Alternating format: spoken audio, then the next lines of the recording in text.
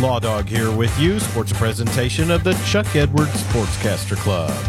We want to remind everyone that you can hear Right Radio Sports on your time by subscribing to Western Oklahoma Sports on Apple and Google Podcasts.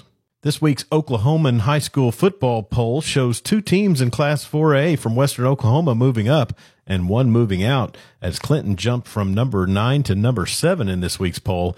Weatherford went from 10th to 8th, and Elk City fell out of the top 10. In Class A, Fairview remains first, and Hinton is in at 9th. Sealing stays atop Class B at 5-0, and Tipton is number 1 in Class C with Mountain View Gotebo ranked 4th. Weatherford Junior shortstop Harley Chisholm announced her decision yesterday via social media that she will play her collegiate softball at Florida State University. Chisholm held offers from several Division I powerhouses. Weatherford Lady Eagles traveled to Elk City yesterday to take on Arnett. The Lady Eagles were leading 7-1 when Arnett got 6 runs in the top of the 6th. Weatherford would answer with 6 more runs of their own and win it 13-8. Marley Teasley went 3 for 3 with a home run and 4 RBIs. Peyton Mills also went yard and was 2 for 3 with 3 RBIs. The Lady Eagles improved to 28-4 on the season and traveled to Miami on Thursday to take on the War Dogs in their Class 4A Super Regional. Game time set for 2 o'clock, and you can see all the action streaming on Weatherford Eagles TV at right.media. Elk City Elkettes traveled to Shawnee on Thursday to play North Rock Creek for their Super Regional action.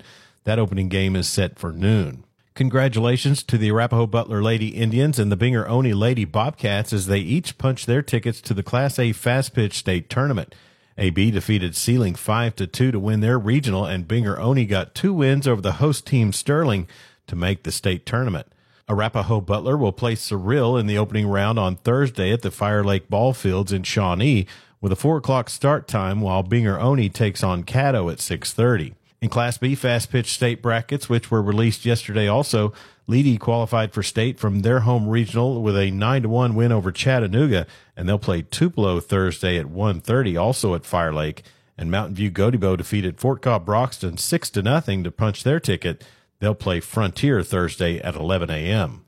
This week's Right Radio Bulldogs of the Week are both from the SWOSU Rodeo team, as Marley Berger and Hadley Tate have received the honors after stellar performances last week at the Southeastern Rodeo in Durant. Berger from Udall, Kansas, won first place in averages in tie-down roping. Tate from Apache, Oklahoma, finished 4th place in the long round and tied for the top spot in the short go to earn the event's fastest combined time. She's now finished inside the top 5 in both rodeos to kick off the 23-24 schedule. Day 1 action at Prairie West Golf Course in Weatherford, as SWOSU Men's Golf is hosting the Perkins Intercollegiate Tournament. SWOSU finished their 2 rounds yesterday at 12 under and in second place, just 4 strokes behind Missouri Science and Technology. Bulldog Max Bialy is in first place after shooting a round 164 and a round 268 to finish the day at 10 under. Andrew Strand is tied for 6th at 3 under, and Lucas Hendricks is tied for 16th at even par. SWOSU's B team is in 9th place at 21 over. Third round action is being held today.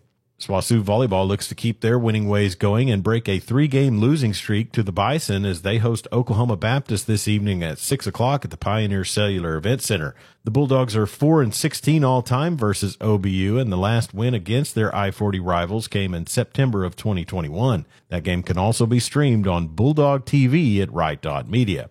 And that's sports on this Tuesday. I'm Chuck Ramsey, the Law Dog. Sports a presentation of the Chuck Edwards Sportscaster Club.